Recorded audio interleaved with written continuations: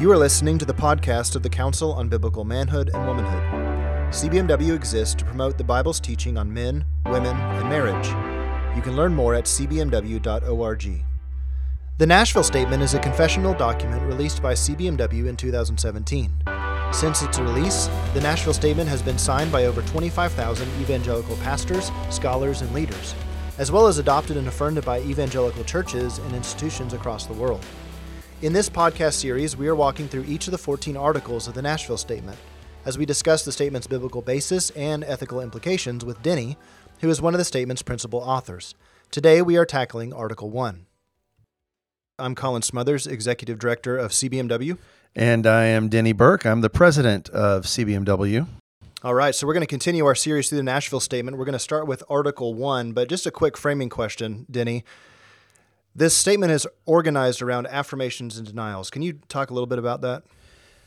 Well, there's a backstory to it. So when we first started with the idea of the Nashville Statement, I was the one working on the initial drafts of it. And I came up with a draft that was pretty much just straight prose, similar content to what you see now in the Nashville Statement, but it was, like I said, an early draft, and that thing got worked over by a lot of people. But the first two people I sent it to were Albert Mohler and John Piper. And both of them took a look at my draft and basically replied with, try again. There were some substantive things that we wanted to hammer out, I remember. But one thing that Dr. Mohler was really helpful on was that he suggested this would rhetorically probably have a lot more power to it if you could state this in the form of affirmations and denials. And that there's precedent for that. You see that in the Chicago Statement on Biblical Inerrancy. I think the T4G statement had something like that. So there have been lots of other statements that have used affirmations and denials. And I think it's a way that provides a certain kind of clarity, what you do mean, what you don't mean. And so that's why that's how that format initially came about, and we stuck with it after I got that advice, and I think it served us well. So Article 1 is about marriage, and we'll come back to why that's important that we start with marriage, the positive picture. But let me read Article 1, the affirmation, and Denny, you go ahead and give us an exposition of it. It says, "We affirm that God has designed marriage to be a covenantal, sexual, procreative, lifelong union of one man and one woman as husband and wife, and is meant to signify the covenant love between Christ and his bride, the church." Yeah, the thing that's really important about this definition of marriage is that it's based on the purpose for the marital union. So it's defined by what, to put it in the theological term or the ethical term, it's teleological. It's telling us what the goods of marriage are, what marriage is ordered to. So it's designed to be something. So and the person who designed it is God. So we're not free to redesign that, but God designed marriage to be several things listed here: covenantal, sexual, procreative, lifelong union of one man and one woman. So the covenantal aspect is just the fact that when you open up the Bible in Genesis 1, you see this language of marriage being, for this cause, a man shall leave his father and mother and shall cleave to his wife, and the two shall become one flesh. This leaving and cleaving language is covenantal language in the Old Testament. And it's the marriage, the very first marriage and every marriage afterward is therefore a covenant. And it's a covenant that God bears witness to. So when you come to Matthew 19, you see Jesus saying, not what man has joined together, let no person separate. He says, what God has joined together, let no man separate, which means that this male and female union in a covenant of marriage is something that God has joined together, and it's on his terms. And so a covenant, very simply spoken, is it's a binding relationship between two people based on promises that they've made to each other. You can have covenants in lots of different contexts, but a marital covenant is specifically a binding monogamous sexual relationship. Can I ask you something right there? Yeah. What's the difference between a contract and a covenant then? Because that's what the statement sort of juxtaposes. Well, a contract is, typically we think of contracts as human made, and you've got human beings who determine the terms of the contract. Those terms can be renegotiated according to the needs of the moment, according to changes in the relationship, that kind of a thing. So they're temporary. They're also human constructed. When we think about a biblical covenant, it's God who dictates the terms of the covenant, and then they're unchangeable. You're not free to renegotiate this. Okay, yeah, I'm going to make a promise to you up front that I'm going to have and to hold from this day forward, forsaking all others. And then midway through it, you come back and say, let's renegotiate this. Let's not have and to hold from this day forward. Let's not forsake all others. Let's forsake most others, except this one other person that I like. You can't come back and renegotiate the norms of the contract, because those are set by God. They're permanent. That makes sense. So covenantal sexual, why is it important to say that marriage is a sexual union? Well, this is one of the distinguishing marks of the marriage covenant. It's fundamentally based on the one flesh union of the man and the woman. That too goes all the way back to Genesis 1. For this cause a man shall leave his father and mother, and the two shall become one flesh, right? They're going to cleave to each other and become one flesh. Now, with Adam and Eve, they were one flesh right out of the box, because Eve is taken from Adam's side, and he looks at her and he says, oh, look, this is bone of my bones, flesh of my flesh. She shall be called Isha, because she was taken from the Ish. She's a woman because she's taken from the man. So they're right out of the box one flesh because she's made from his side. But Moses adds this little editorial comment there that I keep quoting in Genesis 2:24. Because of this one flesh relation at the first marriage, every marriage after that is going to be a one flesh relation. For this cause, a man shall leave his father and mother and cleave to his wife, and they shall become one flesh. But all of those subsequent marriages aren't, the one flesh union's not affected by women constantly being made from men's side. The one flesh union is affected through sexual union. And so you can have promises, but if you don't have the conjugal union of a man and a woman, you don't yet have a fully completed marriage covenant. And so we're not free to redefine this sexual relationship that's at the heart of the covenant. You can't substitute it with okay, we bond over tennis playing, or we bond over bike riding, or we just really love each other. Nothing else can substitute for the sexual relationship that's at the heart of the marriage covenant. The having and the holding in traditional marriage vows, I think, are reflecting 1 Corinthians 7. Let each man have his own wife. Let each wife have her own husband.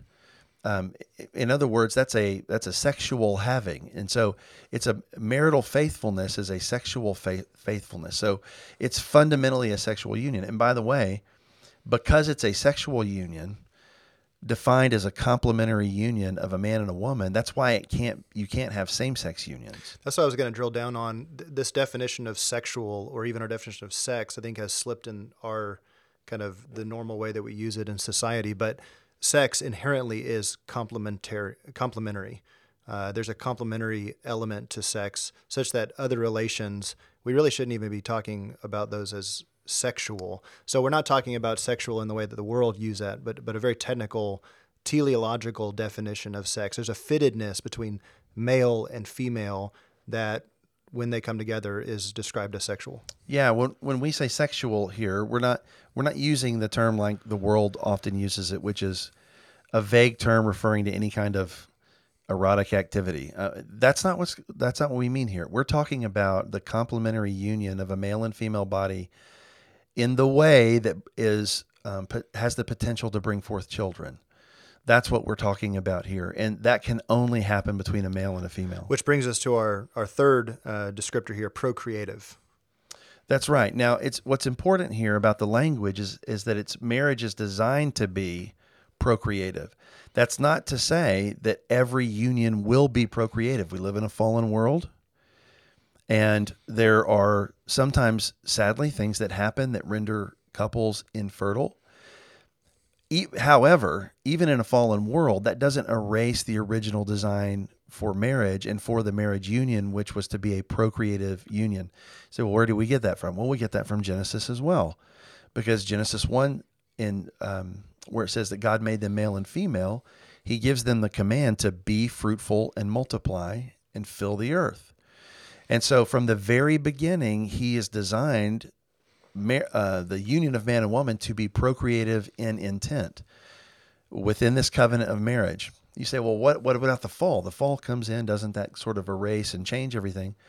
Well, you might think that, except that when you read the rest of Genesis, you see the command, the initial creation mandate, repeated. So that when Noah gets off of the ark, we hear it again. Be fruitful and multiply, fill the earth. In other words, the creation mandate survives the fall and still applies. And so when we think about our sexuality and what marriage is designed to be a procreative union. Even though in a fallen world, some people may not be able to achieve that, but sadly, because of infertility, it's still designed to be that, which means it's one of the purposes for marriage that we should all embrace. It's one area where evangelicals haven't gotten a perfect scorecard on.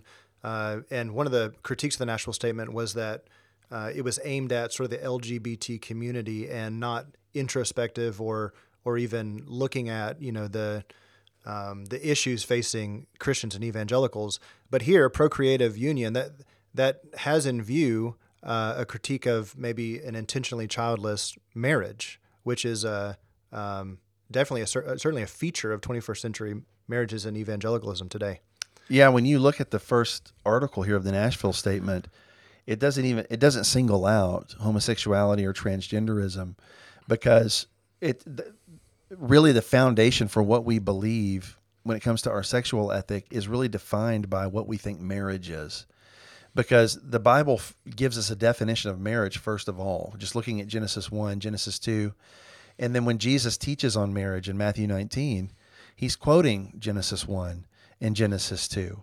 So the Bible gives us a definition of marriage, and then we understand immorality as any kind of sexual activity that happens outside of that marriage covenant. So you have to define it first.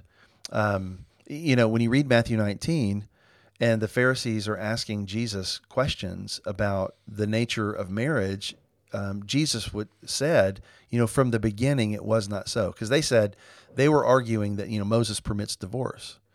And, we should be able to get divorces, basically. And Jesus says, well, from the beginning it was not so. Have you not read that in the beginning he created them male and female, and the two shall become one flesh? That's Jesus quoting Genesis 1 and 2 and saying, from the beginning, here's the nature of marriage. It was not designed for divorce. Are there going to be times when people get divorced in a fallen world? And sometimes, I would argue, and this is a controversial topic all by itself, but sometimes I think that divorce is justified under certain biblical conditions. Yes, that's true, but that's not what it was designed for. And Jesus argued from design for permanence, that the marriage covenant is supposed to be permanent, which is really the next phrase there. Marriage is designed to be a lifelong union of one man and one woman, which is, what God says, what God has joined together, what Jesus says in Matthew 19, what God has joined together, let no man put asunder. So one of the features of a covenantal view of marriage is that it's intended to be a permanent, lifelong union. So we're defining the standard, the norm that is given by God's design here at the beginning, at the outset of the statement, and then that helps us to understand deviation or really issues of sin, missing the mark. And what's the mark? This is the mark, the affirmation in Article 1. Absolutely. So the first article addresses everybody. It's not singling out, gay people necessarily or transgender. It's really addressing everyone and saying, this is God's design for marriage. And if you fall short of this through unbiblical divorce, through, intentionally, spurning children to your marital union, you just don't welcome children in at all. All of those kinds of activities would be brought under the indictment that this statement would bring. So you want to embrace all the purposes of marriage. You don't want to embrace just some of them. Before we get to the denial, that last phrase, it's meant to signify the covenant love. Marriage is meant to signify the covenant love between Christ and his bride, the church. That's how high the stakes are here. Oh, absolutely. And that's coming right out of Ephesians 5, right? Ephesians 5 quotes Genesis 2, for this cause a man shall leave his father and mother, and so forth. And then it says, right after that, this mystery is great, but I'm speaking with reference to Christ and the church. When Paul says that this is a mystery, he says marriage is a mystery, he's not saying it's currently mysterious. For Paul, a mystery was something that was once hidden in the Old Covenant, but now it's been revealed in the New Covenant. So a mystery is something that was once hidden, but now revealed. What do we know? Well, what Paul is saying is that from the beginning, this mystery is great, but from the beginning, actually, marriage was always meant to be a little enacted parable of Christ's love for his bride. You saw this in the Old Testament in that God's relationship to Israel was often depicted as a husband-wife relationship. But then you get this revelation in the New Testament of the church being the very bride of Christ. And so marriages are designed to demonstrate the way that Christ loves the church. That's why the stakes are so high, because every marriage that fails or that spurns these norms of marriage is a marriage that's distorting Christ's love for his church and the way that the church and Christ relate to one another. So yeah, the stakes are really, really high. We often hear that marriage and family is a pre-political institution, but in that way, we understand that marriage and the family is foundational even for our even understanding of the gospel. Now on to the denial. We deny, it says, that God has designed marriage to be a homosexual, polygamous, or polyamorous relationship. We also deny that marriage is a mere human contract rather than a covenant made before God. Yeah, so every bit of that denial is important, because after the affirmation of what marriage is, today we want to say what it's not, because there are so many aberrations that are becoming more and more common in our culture, and it's helpful for the church to be able to say, look, this is what we are, this is what we aren't. If you're going to follow Christ, you have to understand that marriage cannot be a homosexual union. It's not possible for there to be a complementary covenanted pair between two people of the same sex, because the conjugal union is not possible between those two people. So it can't be homosexual. It's not designed to be polygamous. In the Old Testament, you do have examples of polygamy, but you don't have examples of the endorsement of polygamy. What you have is examples of polygamy where every time it happens, it comes up with all kinds of dysfunction and sexual problems. It's not something that's commended. And at the very beginning, what was it like at the beginning? You had one man and one woman, not one man and lots of women. And in fact, in Deuteronomy, Deuteronomy 18, where there's the law of the king, there's a command for the king not to multiply wives. And then, of course, by the time you get to the New Testament, it's very, very clear. The elder is supposed to be the husband of one wife. So it's designed to be a monogamous relationship, not polygamous or polyamorous. Some people say, well, what's the difference between polygamous and polyamorous? Well, polygamous is where you got one man with lots of wives. Polyamorous is where you've got any kind of configuration of men and women that are three or more. So it can be two men with one woman with many men. Polyamorous means you basically have open sexual relationships. That, of course, is ruled out by marriage, which is, of course, a one flesh union between one man and one woman. So all of those things would be ruled out by this statement. It's one of the problems with the fiction, the legal fiction, and really moral fiction of gay marriage is there's an inherent logic to God's design. Man, woman, it's binary. There's two, and that's why it's a union of two individuals, a man and a woman. You lose the complementarity of marriage, and you lose that number. Why two? Why not three? Why not multiples? So getting back to God's design really helps us to put the guardrails up on the definition of marriage. Very good. Well, anything else to add, Denny, as we conclude Article 1? Well, the last thing here is that it says we deny that marriage is a mere human contract rather than a covenant made before God. So, you asked about a contract a while ago. We want to make sure that we're saying this is not a temporary, man-made, man-defined institution. This is a permanent, God-defined institution. And so when you enter into a marriage, this is a sacred thing. And we're also supposed to treat it as such.